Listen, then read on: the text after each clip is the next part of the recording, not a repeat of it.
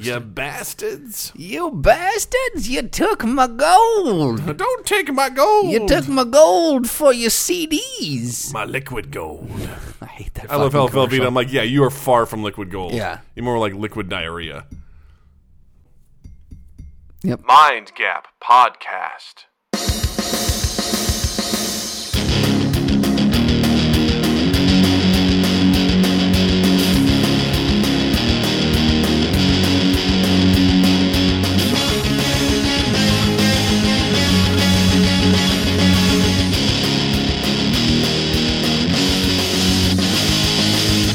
Guys, welcome to Mind Gap. I'm Doug. I'm Doug. I mean, Justin. Wow, I wanted to make sure that you guys sip of your drink before I started Thank that you. time. You're welcome. Because a lot of times I'll start and you'll be like, bleh. Like, oh, I'm Justin. Gargling my name. Guys, welcome back. We're now on episode 94. This is 94. We're on the final countdown to 104, which would mean 2 straight years. Ba-da-da-dun.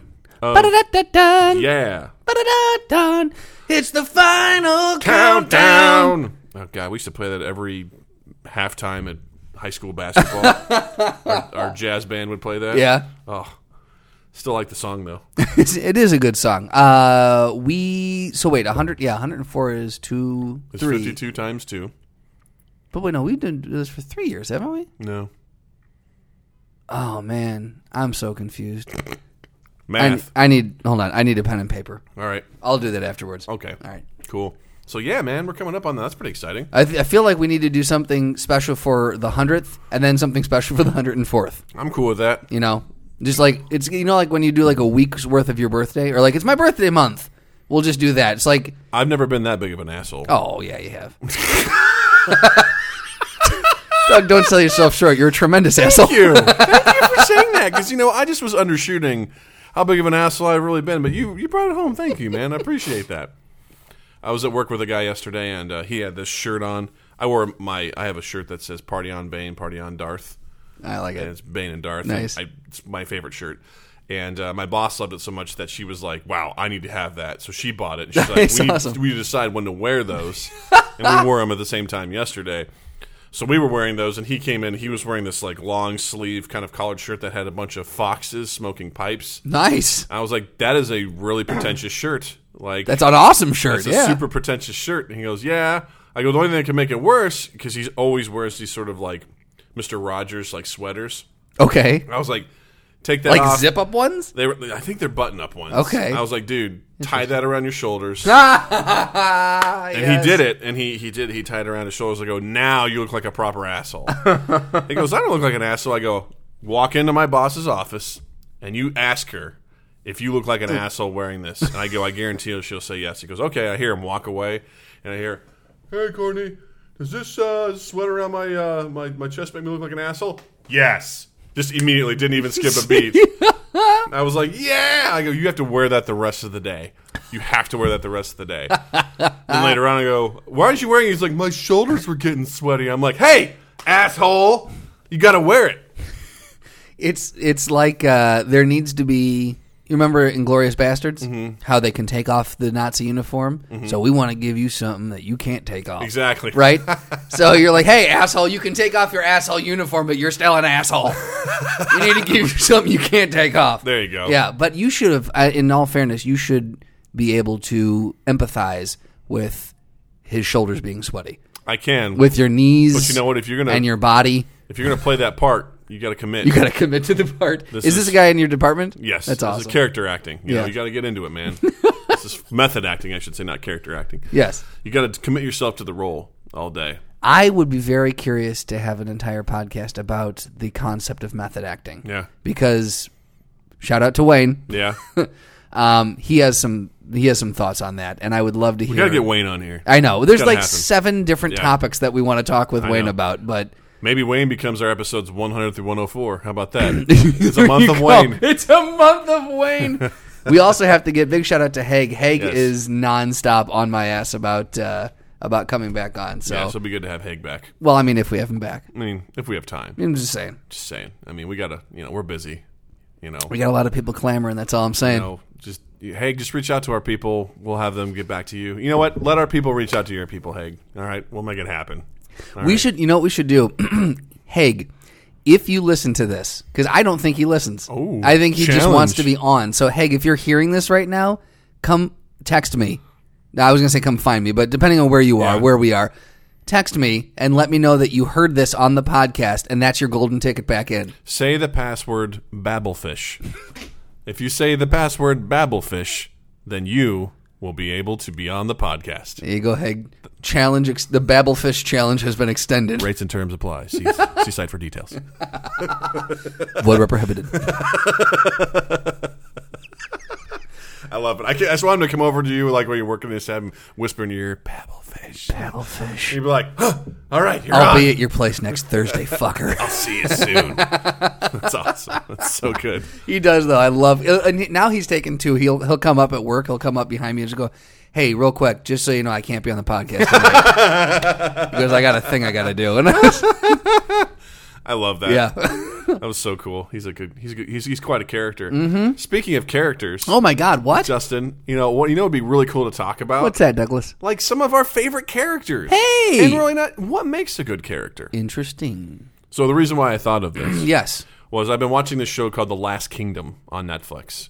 Is it Netflix original? Yes. Okay. So I'm watching this show. It's called The Last Kingdom, just in case anyone wasn't listening the last 5 seconds. And it's on Netflix. And basically, I'm not going to spoil too much of it because, I don't know. You may want to watch it. I haven't decided. I'm 12 out of 16 episodes in, and I'm still kind of up I'll in the spoil air. it. They find out there's another kingdom. They're not actually the last kingdom. Oh, man. Done. Dun, dun, Dun dun dun. dun, dun, dun. And essentially, the crux of this and the problem I've been having with it is I don't know if I like it. And I think a lot of the problem is due to the main character, whose name is Uhtred. What is it? Uhtred. Uhtred? Uhtred of Babenber. Uhtred of Badenber? Babenber. Babenber. Uhtred. Uhtred of Babenber eats babblefish. Yes, there we go. And blueberries. And blueberries. Babblefish and blueberries are bountiful in, what's the name of the city again? Babenber. Babblebur? Babenber. Babenber. Bubblefish? I can't even do it. Just keep going with your fucking Babenfish and story. blueberries are very bountiful in Babenber. Uhtred. Blackberries. So anyway, Uhtred, he's born a Saxon. He lives in this northern area of That was the of theme, England. the mascot of my high school. The Saxon? Really? We were Schaumburg Saxons. Interesting. So you just guys were just Englishmen? Yeah, well, but we would kill and rape and pillage and yeah. those Isn't are that what Saxons do? That's what the Danes did, the Vikings. Oh, so what did the Saxons were like proper English people? They were like the English folk. My high school was not good at history, Uh-oh. apparently. Uh-oh. It was from the, I'm gonna go ahead and while you're talking, Okay. I'm gonna pull up our actual mascot. All right. and you're gonna go. That's weren't that's necess- historically inaccurate. They weren't necessarily dudes in top hats and canes, sipping tea. And, I do say the Danes are coming. Saxons unite. sipping on gin and juice or anything like that. But so essentially, the way that the plot of this show is, there's a boy named Uhtred. His father, he's a noble. His father's king of the kingdom of Northumbria, and basically his father unites with several other leaders to fight off the Danes, who are the Vikings who are invading their land. His father dies. Uhtred is captured and kept as a slave, but he seems to prove himself as a worthy warrior and stuff at 12 years old, and ultimately his uncle wants him dead because his uncle wants to take over rights to the lands, blah, blah, blah, blah, blah, political, blah, blah, blah. So, the Dane that takes him in is named Ragnar, which is one of the coolest names of all time. That's pretty awesome. Ragnar. And Rock. Ragnar Rock. And he essentially buys Uhtred, and he basically raises him as a son. So he becomes Uhtred, Ragnar's son, because he's the son of Ragnar. That might be the coolest name I've ever heard. Yeah. So basically, Uhtred's Danish father is wrong. He's murdered. He's betrayed and murdered. So Uhtred gains this blood feud with this other Dane. But the thing that's frustrating with Uhtred, and there's a reason why I struggle with the show, is he's a man of two worlds. He's Saxon. He's Dane. Okay. So obviously he's put in a weird position where he kind of has to choose, and he kind of like rides the line between both. Like He's kind of, savage and fighting and stuff like that. He's a pagan. He doesn't give himself over to Christianity. Okay. But at the same time, he's like, he holds like the idea that like I'm still owed this land because it's my birthright, and so he embraces everything Danish, but he's also whiny and wants his land. Yeah, you know what? That's a really great summation of who he is, because a lot of what he talks about is he just doesn't always do something because it's right. He does it because it has value to him. Okay. Which I told you off air was, I understand for the time is probably historically accurate. Like, he tells people, he's like, look, I've got to go make my wealth. So that means I have to go raid villages. Because I have to make my wealth, I have to raise an army, and I have to go take my land back. But that's not very heroic, No, He's I feel like that's just the Danish army going and taking Saxon land. Like, so he's going and just like raiding, or like his goal is like, I have to make my wealth, otherwise I'm not going to, I can't be a lord without land. Otherwise I'm not a lord. And right. But he'll never be a Saxon lord. It's because he claims that he's the alderman of Northumbria because it is his and everything, and by their laws he is, and I don't know. Basically, he's hot headed. Yeah. So he just has no idea of how to. Now, I wouldn't even say play politics. Like he's incredibly rude. Okay. Like, for example, the King of Wessex is Prince Alfred or King Alfred. And Alfred, is a very, important guy. He just refuses to acknowledge, Alfred is praying, which is a big deal. Sure. At that time. He just interrupts his prayers to basically say, hey, no one told you that I won that battle? Like, what the hell? What's going on? No one's, acknowledged that I'm the one that won this battle, when after he won that battle, he should have gone straight to Alfred to basically accept, his victory. But he spent time, going to see... spend time with his wife and child, which is fine. I guess it's kind of okay, cool. But someone goes, you need to go see Alfred, because if you don't, someone else is going to take credit for what you did. He goes, I need to spend time with my family, which you're like, oh, that's kind of cool. But then he gets mad when someone else takes credit for his victory. And he barges in to the king's room while he's praying. He's like, I was there. I killed blah, blah, blah. And then you know what happens? Because he did that, he gets humiliated. He's told that, he pulls out his blade in front of the king in a sacred area of the church. So then he's stripped down to his pajamas, and he has to crawl through the mud and grovel, and everything like that. And he is all butthurt about that. I'm like, but you were wrong. He creates all of his own problems, right, as far as I'm concerned. It's really frustrating to root for someone like that. Right. He's creating his reality by perception. Exactly. Right. Very good. Nice callback. So he's just constantly everyone likes him as a warrior. Yeah. But I feel like what he's I feel like there are Braveheart-esque themes in here that they're trying to kind of allude. There's this guy who he's trying to rally for a good cause, what he believes is a good cause. But again, I don't know. Again, as the character, I guess you got to blame the writers for this a little bit too. Is that it does, just based off this explanation, sound like he's just this whiny little bitch who he's not embracing. He wants his Saxon land, but he's not embracing anything Saxon, even though that is his heritage. He's embracing everything Dane, but wants Saxon land. So really all he's doing is he's just a Danish invader. Yeah. That's all he is. He's just someone who's raising an army and is going to go take land that quote-unquote belongs to him, but I feel like unless you accept that side of who you are, you've given up your claim to it. Well, it's just so weird too, because his relationships, he has this girl that he grew up with in the Danish area because she was captured like he was. So over time, the two of them essentially just associated themselves as Danes, and they were going to get married. But then all this stuff happened with his dad, where his dad was murdered. So the two of them have a relationship, but then she's 100%, I'm a Dane, I'm not a Saxon. She rejects her Saxon life. Mm-hmm. So she gets frustrated with Uhtred because he's trying to play the Saxon game to some degree. And she's like, don't. You're not Saxon, you're Dane. Eventually they split. And then he he just truly loves her, but he's obviously we can't be together. This isn't going to work. Mm-hmm.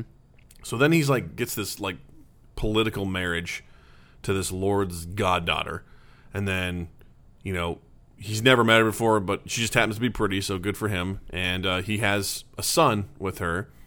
And then, all of a sudden, she's, upset because he won't let the kid get baptized, because he's fuck Christianity, I don't want to deal with that. And then they just, over time, like they start out really loving each other, but then over time, like he starts, like their relationship goes to shit. Yeah. And he does all these things that doesn't make sense. Or they make sense, but I don't know. I'm trying not just to go into too much details because it doesn't make any sense. But ultimately, like they have a kind of like a tear in their relationship. And he tells her, he's like, I'm leaving to go do this thing. And she goes, well, while you're gone, I'm going to baptize our son. She goes, if you do that, then he's no son of mine. Okay. So he leaves. He comes back. Turns out that she's baptized him, and like they've pretty much at this point, I'm like they have no relationship at this point in time. Yeah. So he goes off and does all this other stuff, and then he realizes he comes back later that his son has died. Okay. And he has this horrible, heartfelt moment where he's just sobbing over the corpse. I'm like, you don't even know your son. Right. You said he wasn't your son. You Right. gave up because he was baptized. That's some You bullshit. disowned him. Yeah. And he's just sobbing, and I'm like, okay. I understand it being a parent, like, okay. Right. I made a mistake. But Based on what I was shown in this show, he didn't Right. spend much time with his son. His Sure. son was born while he's being like held hostage.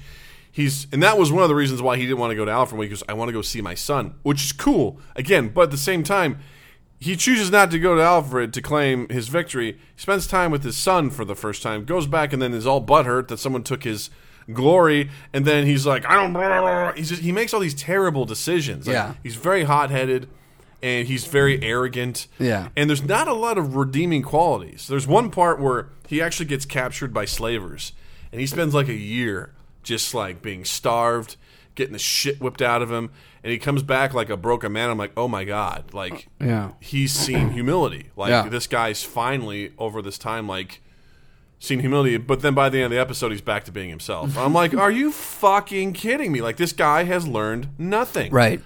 It's almost like you want to kind of take the story, and he needs to maybe, like, I think what would make a good character out of this guy, what you could do to change this is if you put him in a position where he doesn't claim anything Dane and he doesn't claim anything Saxon. Like he's or he claims everything both. Like he's basically the one that is almost the one. make him the one. He's the one that's going to try to unite these two, factions or these two peoples. And he gets an army together of basically nomads like himself that just don't identify with anything. That is like, there's no reason to fight. There's no reason to this and this and this. I'm going to take my land back, but at the same time, I'm not doing it in the name of the Danish people. I'm not like, and he starts to, kind of play this other game. That to me would make an interesting character where he's not trying to have the best of both worlds. Sure. He's just trying to ride the line in the middle and have his own thing. Yeah. And surround himself with like-minded people. That would make a better character to me. Because it seems like he's riding the line too much between both. Because he does have, like, he has someone he considers his brother. It was the true son of Ragnar, and the two of them basically became brothers, and he has a strong relationship with this Dane. So I see the idea of, like, it'd be interesting for him to really, if they really would commit to the side of him going, like, all right, I'm going to side with the Saxons because I want my land. It's owed to me. It's what I was born to have. Right. And my uncle's a dick. Right. And he deserves to die because he also was a reason as to why Ragnar was killed. Right. He basically used a Danish guy to basically betray Ragnar, and the two of them were in cahoots. And so basically he's like, you know what? He wants revenge, but he also wants his land back. So what I think would be more interesting if they played up the fact that as he has to fight Danes, it's hard for him. Because he's essentially killing a part of his life every Right. time he kills someone. That's an interesting. But instead, what he does in the show is he takes everything he knows from the Danes. Like, one of the reasons why the Danes are so effective against the Saxons is they have this strategy called the shield wall. Okay. Which was unknown to them at the time, where basically they create this wall of shields, and then the Saxons couldn't break it. Sure. And then they did some great tactics, and some guys came up behind him and trapped him and basically just crunched him in and pincher attacked and murdered them. So he understands it. He teaches that to the Saxons and stuff like that, and they fight against the Danes. And he sees a Dane, he knows he can basically like analyze and be like, "Oh, this guy's he's their leader. He's like a war-sworn guy, and he's going to do this, and they're going to do that." And because they're Danish, if they lose guys, they see that as a loss, and it's like more important that they don't lose guys. And to them, they either have to have full victory or it's like he gives them the Saxons everything that they need to know about Danes, but he doesn't feel guilty about it. Right. You know what I mean? And there's so that's a shallow character. Yeah, so I'm like, for me, it would be like, I could understand if they were like, hey, look, I need you to tell us everything you know about these guys. And for him, it'd be like, by him doing that, it's like he's killing his past. Right. Or a part of his life. I would like that to kind of be the theme. Like, Where he's actually torn about both. this. Yeah. He cannot be both. He either has to decide, I'm going to be a Dane or I'm going to be a Saxon. Right, yeah. And initially the Saxons don't trust him because, like, here's the Dane, but he proves himself. Yeah. And by proving himself, he earns people's respect, but he also earns people's ire because they think that he's a bloodthirsty, godless Dane who is going to take his kingdom in the north and then be a rival. Right. For everyone else. So, like, people are advising Alfred, like, be careful, don't give this to him because he might one day try to come and take over Wessex. Sure. And so, like, there's all this sort of stuff that's going on. So there's some interesting political intrigue that's happening, but it's very shallow. Okay. Like, there's just stuff that happens that I'm just like, man, I feel like they're really missing the mark here. Because there's some really cool moments, but it's also like, he's supposed to be a good warrior because we're just told that he's a good warrior. Right. Like, at some point he's fighting people. I'm like, I don't know. I guess you're good. I mean, You've never seen anything that really alludes to the fact that he's something special. no. I mean, I'm just, as far as I can tell, he's just another warrior, Right. Which is fine. Like, he does this one-on-one battle with this Viking lord, and he beats him and everything like that. I'm like, cool. I mean, I didn't know if he's going to win because Right. I don't know how good of a warrior he is. Right. He just seems like a pretty average guy. Yeah. So it's just very confusing with some of that stuff and how it's portrayed. But the things I do like about it are like the setting, the time. Like, I love the idea of them trying to unify England because at this point in time they were just separate kingdoms. Sure. And like all that sort of the historical stuff of it was kind of cool. But it just seems like a mess Yeah. of that sort of stuff. And it reminds me of a game I used to play. It was called Dragon Age 2. I think I've heard of it. Dragon Age was an amazing game. Okay. It's basically kind of like a role-playing game, and it's very fun tactically, and it's kind of based on how you decide to do things will affect how the story plays out, sort of stuff. Dragon Age 2 was very hotly anticipated because it not only was it just better graphics and stuff like that, but like they had this really cool character called Hawk, and he just looked amazing. But when you play the game, first of all, it was by EA, and EA fucked that game hard because originally it was designed as like downloadable content Okay. for Dragon Age. Oh, and they just... But they're okay. like, you know what? No, let's just make this a sequel. So the game mechanics, like the game itself, the maps were very boring. Just They're severely because they underdeveloped. repeated the same stuff over and over again, and it seemed like a sham because it was. But that's not the point. The point is the character itself was very cool. He starts out as a refugee. His home was ravaged by monsters, so he and his family go to this city of Kirkwall. It's like this island, and they show up as Sounds a like refugee. Kirksville. Right? Yeah, almost. You'll see a similarity here. Not really. There's dwarves, whatever. Anyway, so he shows up, and he basically, Hawk has to decide that he's gonna have to join a guild and be like a servant for like 4 years. Yeah. So like, you do the intro, and then you're a servant for 4 years, and then you kind of like, it skips ahead a couple. He's like, all right, cool, you're at the end of your 4 years of service or whatever. Now you're trying to make a name, for your family, so you guys will be safe and whatever. So eventually you go on this expedition to this dangerous place with these mines, and you're trying to get all this treasure, and you do that. And you come back, and then it like cuts forward again in time, and then it like, I just remember this is so funny because all of a sudden you see like this pan up, and there's your character in like a nice robe looking over a balcony. And just like, you're just a wealthy guy now. It was like, okay, so the point of this game was just to get wealthy, and then just earn influence. Stupidest fucking... And it's like, oh, there's the hero. Here's this rich guy. Now his voice is really important on matters of the city. And so then you basically, I just remember like feeling so disappointed where I'm like, this character is not necessarily heroic. Yeah. And you would think coming from a capitalistic society that we're like, hey, that guy did it. Good for him. Because, you want to acquire wealth, but that shouldn't be like the goal. The goal, it's Right. like, our hero achieved the wealth, and now he has a lot of influence. And people like him because he's wealthy. And he can affect more change because he's wealthy. I'm just like, that's not that compelling to me. It seems like an extremely shallow... Again, it's a shallow character, like a There's a shallow little more basis for a nuance than what character. I did, but that really is the crux of it. Is your Yeah. character goes, gets this treasure, becomes wealthy, and then once he has this wealth, he has to try and help the city, like, politically. But it's just like at the root of it, it was just to see him just in his silk robe in this beautiful house, and all these different things. I'm just like, oh, I don't like this at all. Like, Yeah. this doesn't feel right. Yeah. Because in the other game, like, you're wandering around trying to unite this kingdom to fight against these monsters. You know what I mean? You're trying to save the land from these horrific monsters, and your character's a hero because you're not only are you one of the last few of these particular groups of people called Grey Wardens who are like in charge of fighting these things, but it's also a doomed lifestyle. Yeah. Like, so there's, because the idea is that these characters can like sense these creatures and they're good at fighting them, but ultimately you get to a point where the only way you really die is you die in battle. Okay. And if you get too old to really help, you basically wander down to where they come from and you just fight. You continue fighting them until you die. Until one of them beats. And not only that, when you try to join them, there's a chance you will die doing the initiation. Jesus. Because you have to consume like some of their blood. Okay. And it will sometimes kill you. Like, and if you survive it, then you have this connection to them. But if you don't, you're dead. So like, it's a very tragic lifestyle, but you realize the sacrifice that they're doing. So there's some heroic elements to that. Whereas like, yep, I came here as a refugee and now I'm a rich motherfucker. Right. Who wants to touch me? Like, it's like, what?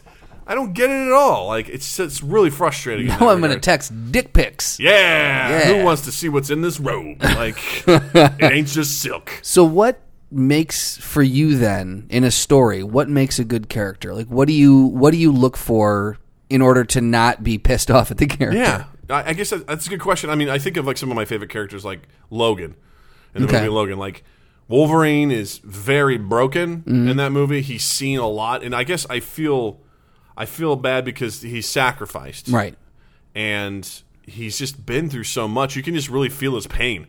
So you're talking though about Wolverine specifically in the movie Logan, not in the other movies necessarily. The other movies, I mean, I'm talking about Logan in its own story. Okay, like in that sort of regard. Like in this situation, he's an older guy. He's beat up. His healing factor isn't as strong as it used to be. So every time he gets hurt, you realize that that's a conscious choice, that he's experiencing a lot of pain, right, and everything like that. And he's just trying to make a living. But you realize that he's broken and that this guy's had a really tragic life. Yeah. But when push comes to shove, he will do the right thing. He's an asshole. Right. But if he sees someone picking on someone else, he does not stand for it. Yeah. And he'll stand up and he'll fight it off. Now, the consequences may not always be the right thing. Right. But he will defend people in need when the right time if push comes to shove. Yeah. Exactly. And he is a little self-centered and things like that, but at the same time, like, when the time comes, he's willing to throw himself into battle and fight. I'd say another good character is Aragorn from Lord of the Rings. You know, here's a guy who was essentially kind of like in Harry Potter sort of sense of like basically said, hey, you're important. Yeah. And you're the last of this kind that lives for thousands of years. And, he's afraid of his past and his future because his family line was known as being like the guy, the king who had an opportunity to end Sauron's to destroy the ring, but he didn't because he was weak. Mm-hmm. So he fears that same weakness runs through him. Mm-hmm. But he knows at some point in time he's going to have to make a decision. Like, he's going to have to step up to the plate and be a king. And he's terrified of that. And I feel like that's something we can all identify with. Yeah. Like, he could easily just hang out and be a ranger in the woods with the elves, but that's not really what he was called to do. Yeah. So he has to literally just, like, step up. He has to fight, and he has to believe that he's going to do the right thing. And he ends up being super heroic in that movie. I mean, at the end of the movie, when, they basically, the mouth of Sauron comes out and says that the Hobbit's dead, and he's like, nope, don't believe it. He's like, we have to attack this gate. And they're like, you realize if we attack this gate, we're going to die because we're super outnumbered. He goes, it doesn't matter because I believe that Frodo's alive. And if we draw that army out, we give Frodo a chance to get to the mountain. Right. And he has not seen Frodo since the first movie. Yeah, it's been a while. So, but he's like, no, he's still alive, and we have to do this. Like, and that takes a lot of courage to do that. And that's when I'm like, wow, like that's someone who's you admire because that's someone you want to be, right? And that sort of regard. I don't want to be the guy that's like, I want to get my lands back. I want to acquire wealth. Right. Gross. Like, yeah, okay, if you want to get wealthy along the way, that's fine, but that shouldn't be the ultimate goal. I want to be wealthy. Right. I mean, that's isn't that a sin? Like greed? But at the same time, I don't think you need to... I personally don't think you need to be a hero in order to have a good character. No, absolutely not. Like, I'm thinking of like... Yeah, like ones that you would want to be. The Punisher is a great character. Exactly, yeah. John Barenthal's turn on that, because let's face it, there have been some Punishers who have not been great characters. Absolutely. But we're not going to talk about them. No. No, his take on his turn in that role, yeah, he absolutely, that was a great character, and it's not someone that you want to strive to be.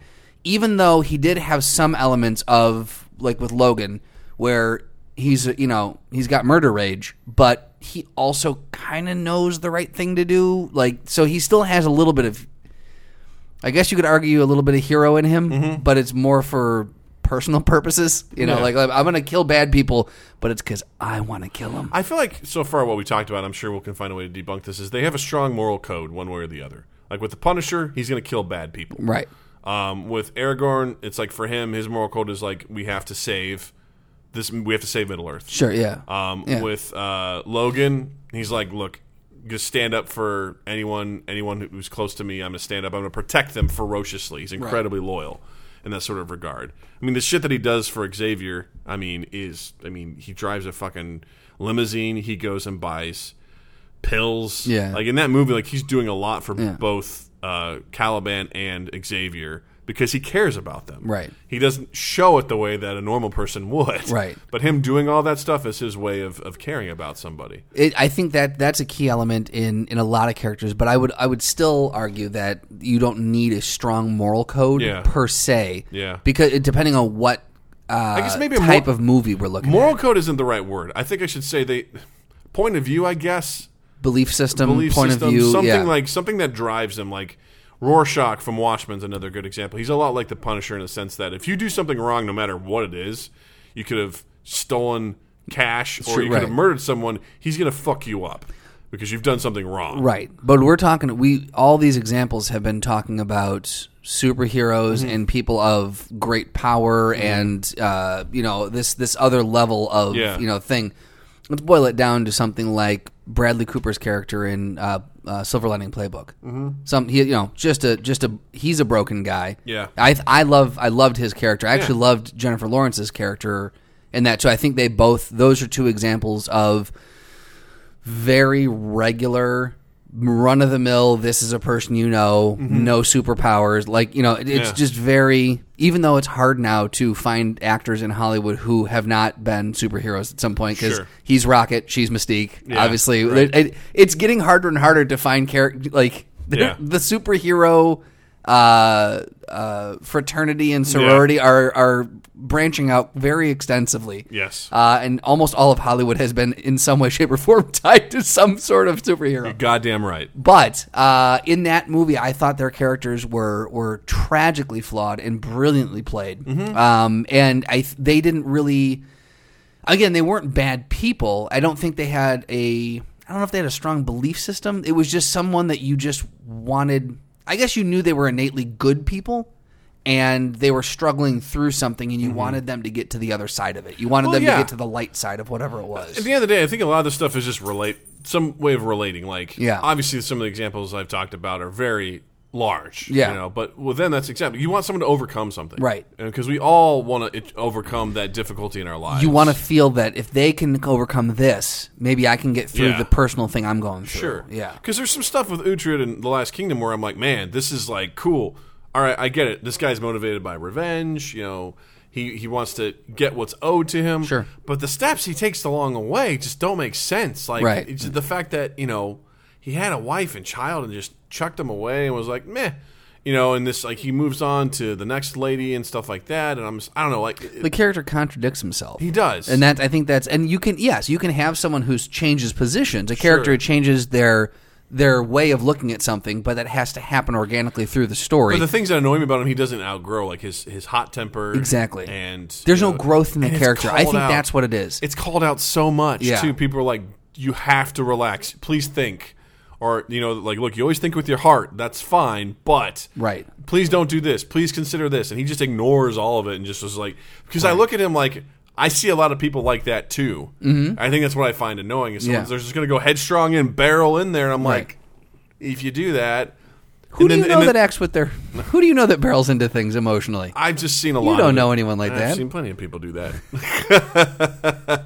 They just go headstrong in. And I guess that's the thing is like I view that as a very negative thing. Yeah, someone who does, and that happens sometimes in movies where usually that's the lesson, like Rounders. Yeah, Matt Damon, he misjudges the thing a call in the beginning. Like he's looking at the game, he thinks he knows what he has. He makes the call, it wrecks him, and then he's trying to recover from that the whole movie. Right, it's haunted him. It's like he's taken all this money and he's lost it, and now it's like I can't do that anymore. But he really loves it. And that's He's good at it. Yeah, that's another example of a great character arc where that character changes he learns something, he evolves. Or he lets himself realize, hey, look, this may be not socially accepted, but I'm going to do it because I'm good at it. Right. And you know what? Forget just trying to become a lawyer and do something that I don't really want to do. Right. Let's do something that I really want to do. Yeah. We're overcoming that, and that's another thing. Where it's just like, great. Even the Joker. The Yeah. Joker is a fascinating character because, god damn it, does that guy have a perspective? Yeah. Yeah. He's like, people are stupid, people are awful, and Right. they'll turn on each other. And he believes in anarchy. Yeah. He believes in, essentially just complete chaos. Right. He's an agent of chaos. And I'm like, cool. I respect that. I understand your point of view. I get it because everything he says is true. Right. Up until the last scene, with the boats and stuff in The Dark Knight. Right. But he's just like, no, look, you're weird, I'm weird, and people will like you until they don't need you, and that's shockingly true. Yeah. Because people will put up with something as long as it's in their benefit, and as soon as something goes wrong, they're like, don't like it anymore. Right. Yeah. Not cool. Totally not cool. And you see that in today's Now I society. have issue with this thing. Yeah. Yeah, and that's what I love about that movie is because Harvey Dent is basically saying, hey, like, you guys, we didn't have a problem when he was doing this before, but now that the city's being held hostage, you think he should turn himself in. He's like, Right. that's not fair. Like, that's not right. And that sort of hypocrisy, I think, is really interesting because we see that every day. Yeah. Where people are happy that, we're going to go to war, we're going to kick some ass, but as soon as people start dying, and we start seeing the cost of that. Right. And everything, I don't Tragedy. Like it. I don't like it anymore. Yeah. I don't like it. It's like, you were happy when we were winning. Right. And now that we're losing, you're not happy? Right. It's a very childish outlook as far as I'm concerned. It's an unrealistic outlook, I think. It's someone who lives in a fantasy world and doesn't want to take into consideration that there are repercussions to actions, Yeah. good and bad. Yeah. It does not only swing one way for you. It's actually just on a side tangent of that, on a mind gap, if you will. I was listening to Joe Rogan's podcast, and he had this guy, I think his name was Jocko Wilkinson. Okay. And he's a former Navy SEAL. And he's was talking about when we go to war, he's like, we need to be more honest about what the expectations are. He goes, if we're going to go fight, he goes, first of all, war is awful. It's one of the most, he goes, there's nothing heroic about it. He goes, it's a terrible, terrible thing. He goes, we need to be honest with everyone and be like, look, we're going to lose soldiers, and there's a certain amount of civilian casualties that are guaranteed to happen. He goes, there's That's no really- way. He goes, it's impossible to think that we're going to be able to go and fight and that there aren't going to be civilian casualties. Yeah. He goes, we have to be more realistic and honest about that. Yeah. He's like, because it's going to happen. Like just recently, there was that thing about the airstrike in, God, I don't know where. They were trying to hit 2 snipers on Okay. a roof, and there was like 100 civilians in the building that were taking cover from something. They blew up the building. So they got the 2 snipers, but they also just completely eradicated all the civilians in that building. And it's like that is the nature of war. Yeah. And I hate There's nothing pretty about it. the idea that people have romanticized it. Mm-hmm. And I Yeah. think that's been something ever since, because that was, I think, even back in the old days, like a lot of times like these kings or whatever, they would just be like, we're going to go to war. We need to earn a reputation. Let's Right. all right, gather our troops. We'll have this sort of civilized war with this other group of people. We'll go, blah, blah, blah. And then once we got to like the age of, the machine gun from like World War I, and people brutally were destroyed with mustard gas and other things, and Yeah. people were like, fuck this. Right. This is what? Yeah. Yeah, and so the idea of this, I think like, it was The Last Samurai when the machine gun got introduced. I'm pretty sure that's what it was. That's pretty much what it was. But when that stuff starts happening, and they take, there's, because I remember when I was a kid, Yeah. I used to think of like war. I mean, G.I. Joe, the cartoon. no, Wasn't absolutely. that just pure propaganda? It 110%, yes. It's like, even video games to some degree were propaganda back in the day. Oh, 100%. Like you see it and you're just like, yeah, let's go in and let's just be a one-man wrecking crew. I mean, Yeah. this is no commentary on Sylvester Stallone or anything, but Rambo could be looked at as the same thing. You got a one-man wrecking crew who goes in and just takes them out. They totally, like the first one was incredible because it talked about a guy basically dealing with the horrors of war. Yeah. And the second one was like, we're going to throw all that out. We're going to send this guy back in. We're going to have him just murder the bad guys. Yeah. It's like, you guys missed the point of the first movie. Exactly. And that's the thing is I think it's hard to, obviously because the government wants to recruit people. Don't be afraid of war. We need soldiers. But Right. at the same time, I'm like, look, we got to be honest here. Like, and this guy actually, Jocko had a really good point too. He goes, it's so important that when it comes to military missions that he goes, it's really important that the soldiers come up with a tactical plan. He goes, here's why. Instead of the generals, instead of the, yeah. He goes, here's why. He goes, if someone that's not us decides what the plan is, when we're there and something goes wrong, we're going to be pissed. Because we're like, someone else made this decision, and now we're fucked because of it. He goes, and we may just give up and go home. Right. But if they say, look, here's what we need to do. How do you guys want to do that? He goes, we plan it. We own it. Right. So we are more invested in it because we decided, he goes, you have to tell people the why. We have contingencies. We have, yeah, exactly. We thought this through. Exactly. Because Yeah. where someone just hands you this and says, here you go, do this. And it's like if people have objections and they're like, shut up, you're going to do this. Shut up. Shut up. Shut up. Oh, I don't know what I was You shut up, you. Yo, shut up, yo. And just go and do it. He Yeah. goes, and you think about that in your daily life with your work. It's Hell like, hey, yeah. Justin, I need you to cold call, these people. And you're Right. like, I don't normally do that. Fuck you. That's You're what I like, would say. Yeah. Whereas if you're like, if there was a reason why, I'm not even going to try and invent one. Right. But like, oh yeah, actually, I need to cold call these people and just Or like, we check- need to get these people need to be contacted. How do you want to do it? exactly. Yeah. What's the best way? What do you think it is? Right. Email, cold call, going to Yeah. their You office. have 1,000 calls you have to make. How do you want to do this? Right, exactly, Like yeah. this is why we need to do it, because we have to let these customers know that there's an outage and they need to be informed before Sure. tomorrow or whatever. Blah blah blah. How do you want to go about doing it? Right, yeah. Because Cool. then you've got stake in that. You've got ownership in You that, understand. You're on board for it, and now you get to decide how it's done. Totally. You're 100% more on board with that than just I need you to call these 1,000 people. Yeah. Fuck you. That's what I would say. Fuck you, I'm not doing. So that little mind gap aside, like the idea of Yeah. these characters having, I don't know, it's they have to have a struggle, obviously, because that's just kind of part of the arc, but the struggle, for lack of a better phrase, has to be real. There's no other way to go about saying has that. to I be- think you did a good It job has of to be- that. It can't be like, man, I really need to get this money. Like Right. there's just something, and it maybe other people identify with it. I want my land. They're like, man. I need to get what's owed. To some degree, that makes sense, but man, they are taking the long way to get there. As far as like how they're trying to get him to his land, because he keeps Right. getting pulled back Yeah. somewhere else to get his land and Yeah. stuff like that. So I don't know. What do you think? What are some of your favorite characters? Well, we were saying I like. I don't. When you initially asked me off mic, I don't know if I fully understood the question, because I was just saying like, well, who do I like to watch in a movie? I was Yeah. like, oh, Robert Downey's Iron Man and Deadpool because they're smartasses. Yeah. And yeah, but from a deeper standpoint, see, I'm having a hard time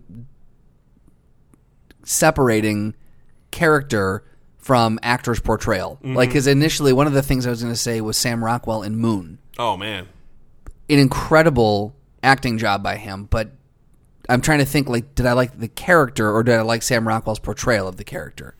Would you say there's a distinction there? well, I mean, I feel like you can make that distinction. Like, which Joker did you like?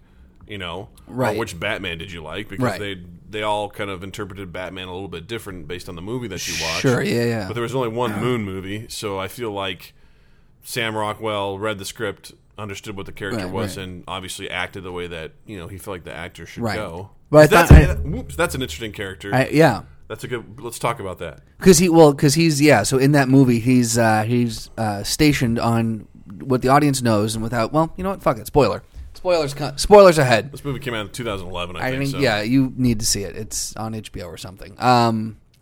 So he's stationed on the moon, and there's some mineral they found on the moon that is helping, I think, fuel back home on Earth. Yeah. So they're mining the moon, and they're shipping capsules of this back to Earth as this like incredible resource that is, much better than fossil fuel and yada yada yada. So as the audience, we start off the movie knowing that he is up there for 3 years, I think it is, and at the end of 3 years, he's supposed to get in a capsule. He comes back home, and someone comes back up to replace him. But he starts getting sicker and sicker and sicker. He goes out on a mission.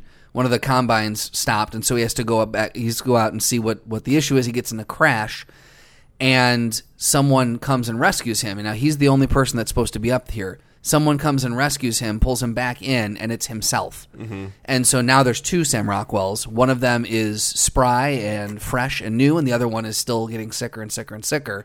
Teeth are falling out, this and this. And throughout the course of the movie, we find out that he finds this hatch and he goes down, and there is just a catacomb of him, of frozen clones of himself that are just frozen. And so the system, played by Kevin Spacey, I think, is the computer system, is supposed to, when one starts to, there's like a 3-year lifespan on clones. So when one starts to decay, that one is put to rest and another one is brought out of stasis, and all they know is that, oh, I have 3 years up here. Like I was frozen for my trip up here. And so each clone comes out thinking that they're at the start of their 3-year cycle. Yeah.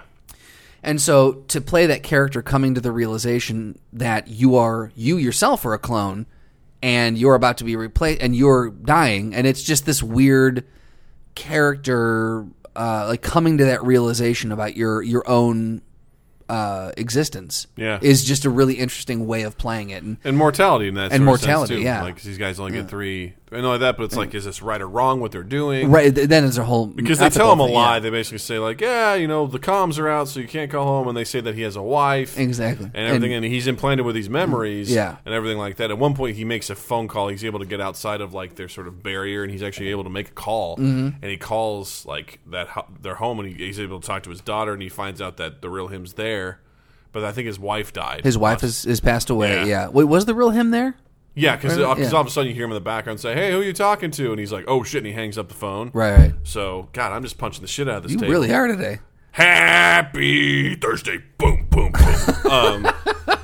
But he essentially, like you asked that question, like, is it right? Does this clone have the same rights as everyone else? Right. And he eventually, the clone we've been following, eventually makes it into a capsule and he takes off and heads to Earth. Is heading back home. Now we don't know if he's going to survive once he gets home. Or is he just going to keep decaying, or what's going to happen? But again, like that character has to get through this mental hurdle of struggling with, this is what my reality is, this is what my mortality is, and here's how am I going to process this as I'm using air quotes here, as a human being, because I'm assuming the clone is a human, but that gets into a whole nother discussion. But that's interesting too, because I think the character is interesting because of that. He's an interesting, like the newer clone is interesting because he gets to see what's going to happen to him, right? Kind of like Frodo. Isn't the older clone, one of them has anger issues? Isn't one of them starting to get really pissed? It's the newer clone. He is. Okay, yeah.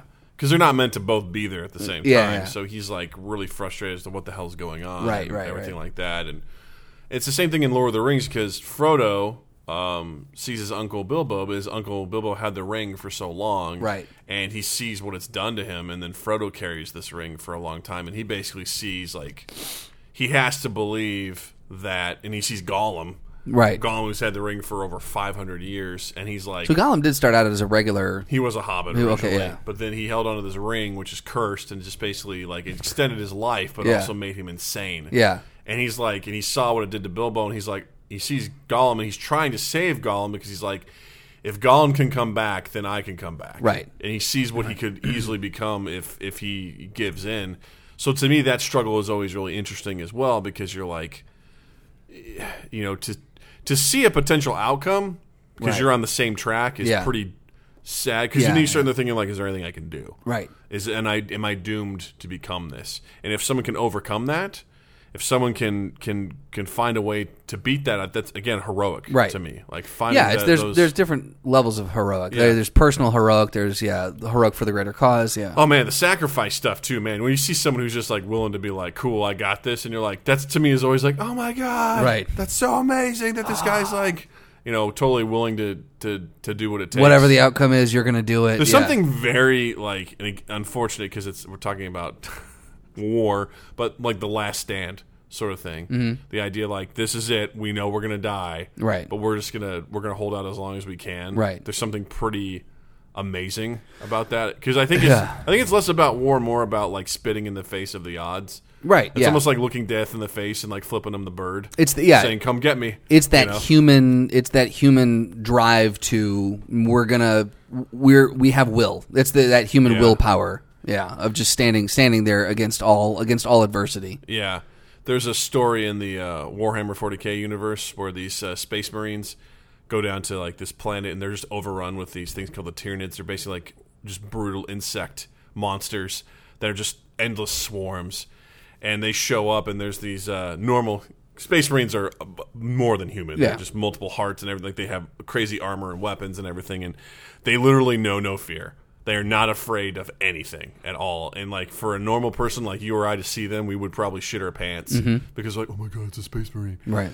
So like, these Space Marines shows up, and like, they just know that they're outgunned, and they basically, like, the Imperial Guard, just like regular soldiers, are so scared. But basically, these Space Marines are like just checking their clips, how much they got, and they're like, all right, we're here to the last. And they start giving like these, like, based on what they do, like they run out of bullets, so then they just go out and start punching like these things and like breaking necks and everything like that. And they just totally don't give a shit. They're not afraid. And so like, it inspires the Imperial Guards to be like, yeah! And they go out and they try to kill everything. And then at one point, it's like remarked that this Space Marine goes, it's too bad he's dying here because he could have maybe made it as a Space Marine, you know?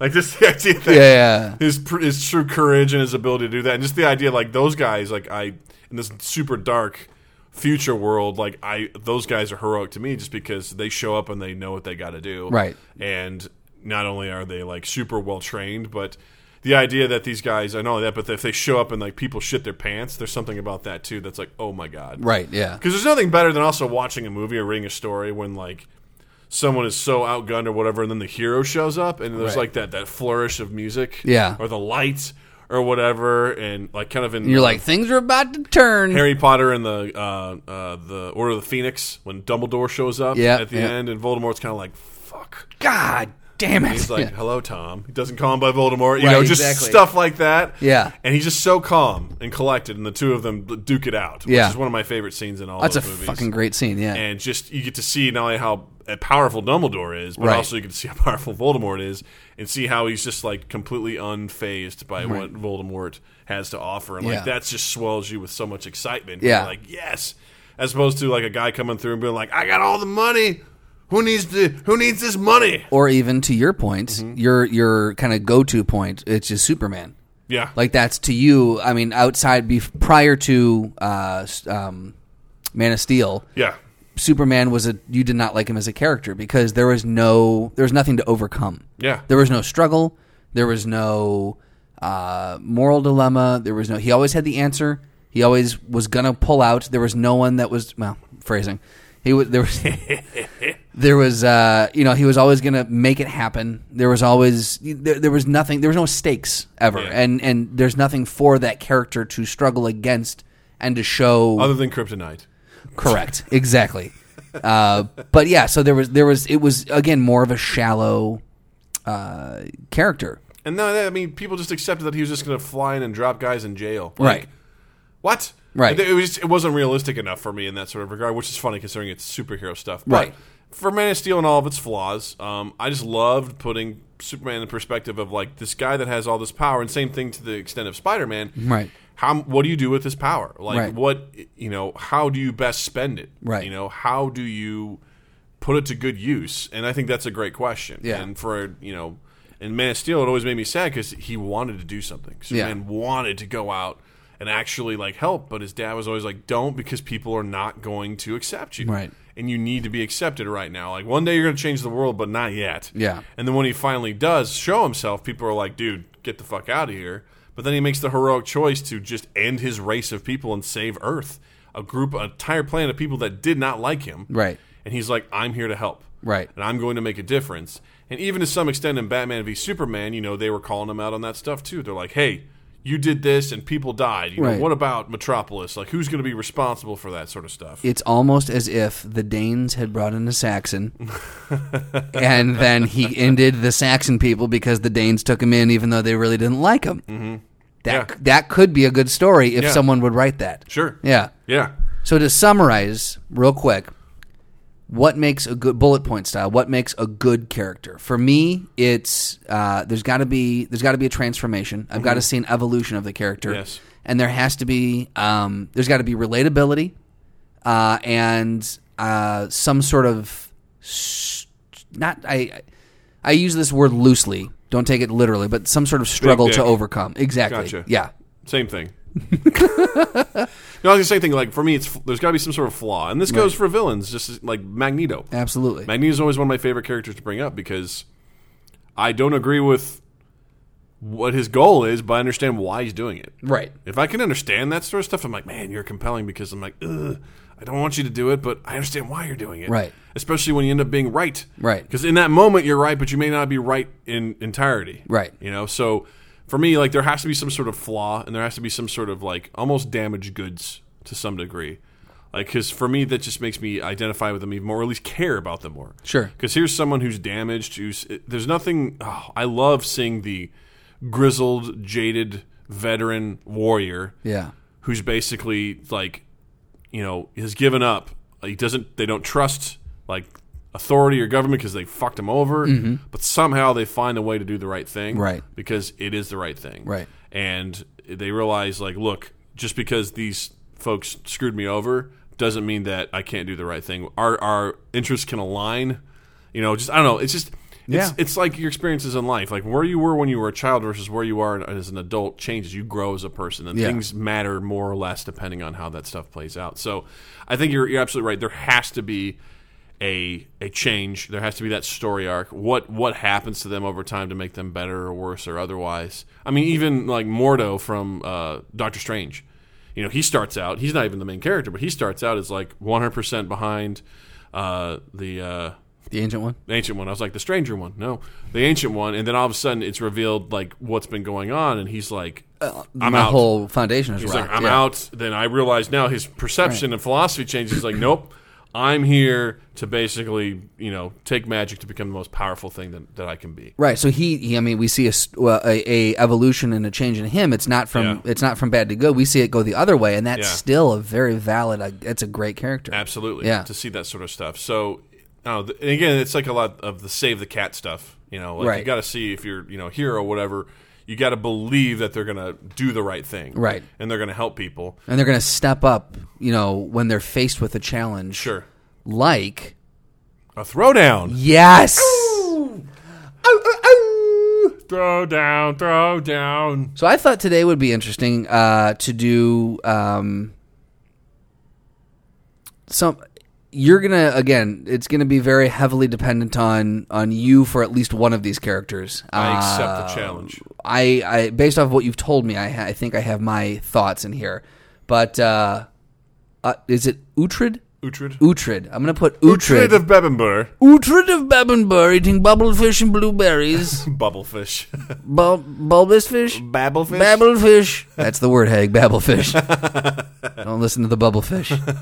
If you say bubblefish, I'm not going to talk to you ever again. Exactly. You're dead to me. So it's Uhtred. I'm going to put him up against two-handed Jaime Lannister. Well, it has to be Jaime Lannister. Because I feel like there is. I think even one-handed Jaime Lannister. Really? Well, that's probably just me being shitty. Because I was going to say, I feel like there is some lines of similarity there where they're both a little bitchy, little whiny. But They both are.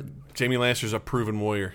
Yeah, but this guy, didn't you say like Uhtred is supposed to be this proven warrior who defeated a Viking king or something? Or He did, but I'm just saying, like he's proven himself. So I'm assuming Jaime will have his standard longsword. Yeah, his Valyrian steel longsword. Yeah. Uhtred will have a standard sword and a Viking wooden shield. Okay. So he'll probably have a dagger as well. He has a little dagger that he uses. I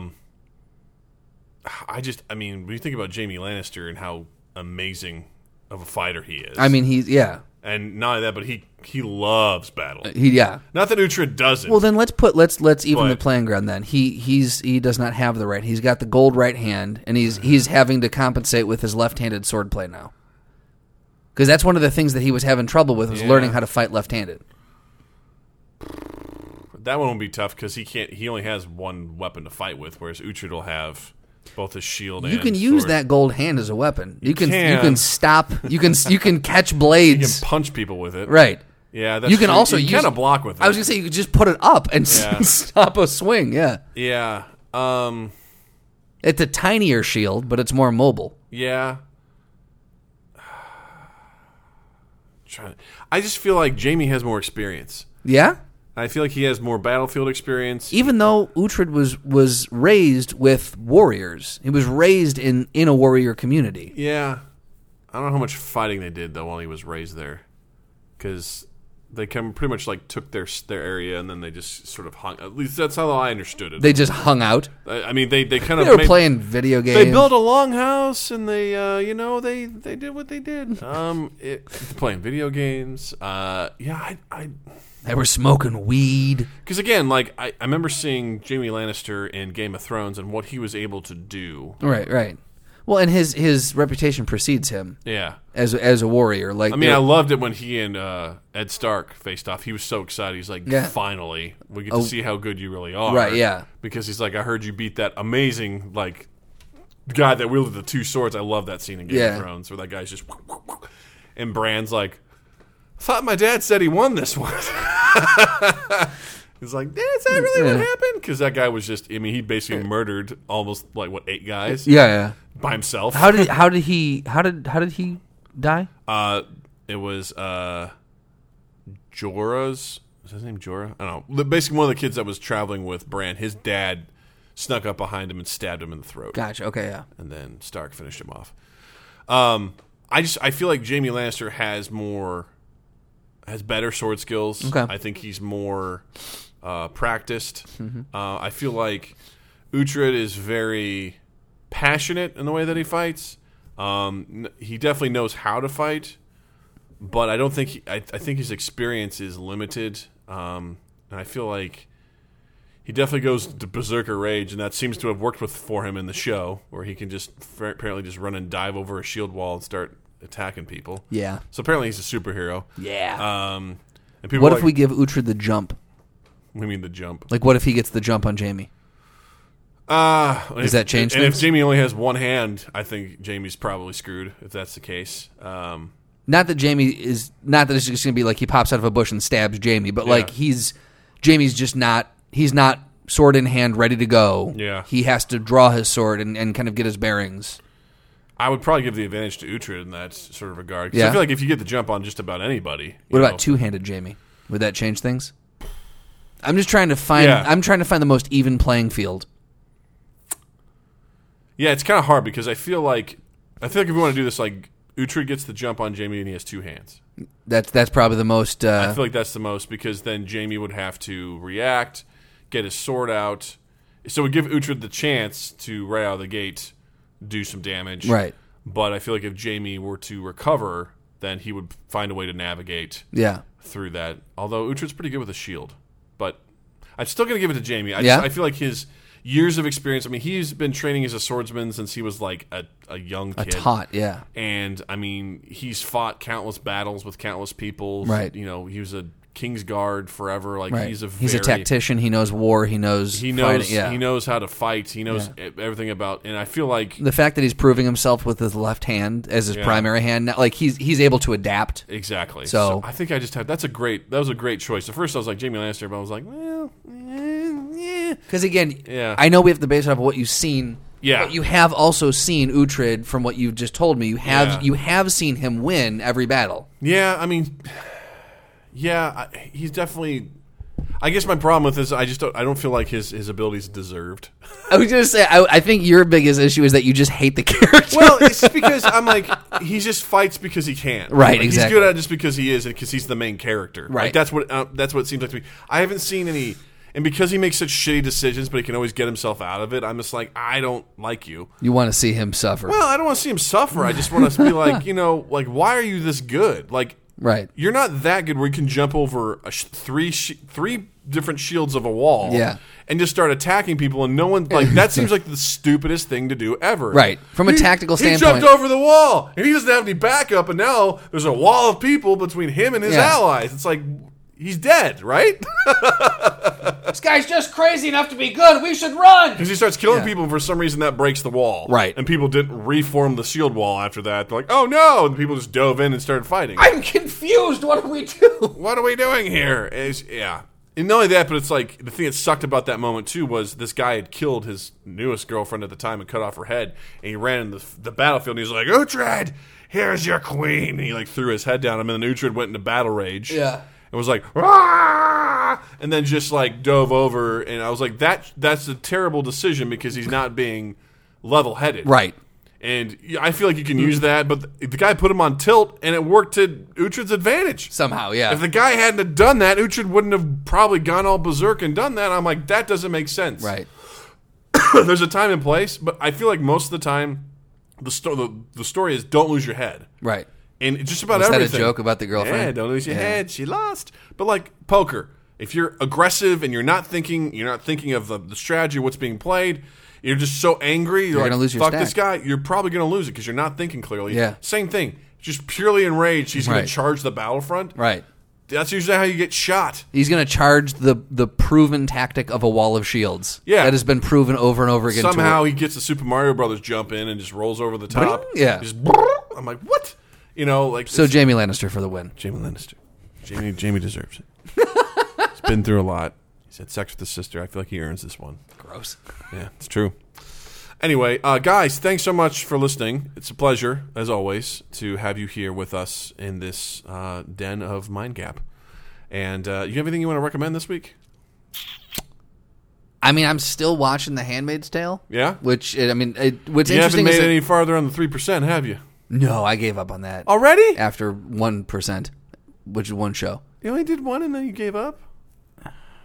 I don't know, man. It was rough. I have so much I want to talk to you about. I mean, you could. All right, I'll tell you what. I'll get back into it. You don't necessarily need to watch it. We can still discuss it because there's some great themes in there that we can talk about. Okay. And I will spoil the shit out of the movie out of the show for you. Well, let me at least try. Let me power through the second episode and see if it changed. Because I know a lot of times I have to get 2 or 3 episodes into something before I'm totally hooked. So maybe I didn't give it a fair. There's only 8 shake. episodes, so there's that. Right. And to be fair, also like I was also writing that show like this ending better be worth it Yeah. because I was like, if it's not, I'm going to be pissed. But Well, how about this?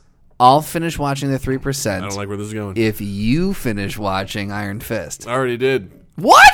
No, I didn't. Don't lie to me. I was like, So anyway, Handmaid's Tale is what I'm watching right now. What's interesting about Hulu is they don't put it out in a chunk. Uh-huh. They put the first 3 episodes out, and then each week they're releasing an bunch episode, of fuckers, which is interesting, and I kind of like it because douchebags, I don't know. There's part of me that likes it. assholes. I know. Buttholes. So that I guess that's what I have. I know I feel like I've promoted that the last 4 weeks or so. No, But it's, hey, you like a good show. Well, because they didn't release it all at once. yeah, That's the only thing you can do. That's right? all I'm watching right now. Yeah, I'm trying to think of. I'm sure there's something else. I can't really recommend The Last Kingdom yet. I probably haven't sold it very well. I really want to get to the end of season 2 just to see how it all plays out, and we'll go from there. Because season 1 ended, and I'm like, all right, that's not bad. And it was okay. And then you start season 2, and I'm like, God, I'm just getting mad again. Yeah. So hopefully it ends well, but I wouldn't totally recommend it yet. But we'll see. We'll see how that goes. There you go. So I'm not really recommending something. I'm saying hang in there, guys. I'll let you know. I'll recommend go check out the YouTuber Casey Neistat Okay. because he's fucking awesome. I So go watch recommend his videos. going seeing Video Game Donkey. There you go. On YouTube. He has some hilarious video game videos. They are amazing and they make me laugh all the time. They make me giggle. They make me giggle. You can find us on Facebook. Just look for our page on Mind Gap Podcast. And you can also find us on Twitter at Mind Gap Podcast. And if you try tagging us in a comment, let us know if it works for you because Doug and Hasn't I are having some issues with Facebook right now. So Yeah. we're gonna be raising some stinky, Burning down the stinky house. hell. Burning down the house. Yeah. Yeah. Yeah. And also Justin has a website. Did you do Twitter already? Yeah. You did. Okay, cool. At Mind Gap Podcast. There you go. You can find me on online at justinstrandland.com as well as Instagram, which, again, I just need to, I think, give up the website because I have not put anything on there. I don't know what I need to All use. right. Justin has a company website. Yeah, well, that works too, yeah. Well, for me, what are you doing? What? I'm hiding. Twitter and Instagram at Justin_Michael, spelled Mikel. You can find MindGap on 2east8th.com/MindGap. You can also find the Best Bar Podcast Ever is the other podcast I do with Milo Stevanovic every Monday. 2east8th.com/the Best Bar Podcast Ever. And check out, we got some, I keep saying we got some cool stuff coming up. We have been pitching some projects to some people, and they are going well. So we will hopefully have some cool stuff coming up this summer. And Justin and I just talked about something we came up with a couple of years ago. And Yes. I'm very excited about I think working on that, we are so. going to revive this idea, and it should be a fun one. So great. just stay tuned to that. And then while you're in the online realm, check us out on iTunes and Stitcher. Take 30 seconds, 45 seconds. Just give us a quick one-sentence review. Just let the world know what you think about us. Yeah. And subscribe to us and help us out there. Awesome, guys. Thanks so much for listening, and we'll see you next week because we love you. It's the truth. Mind Gap Podcast.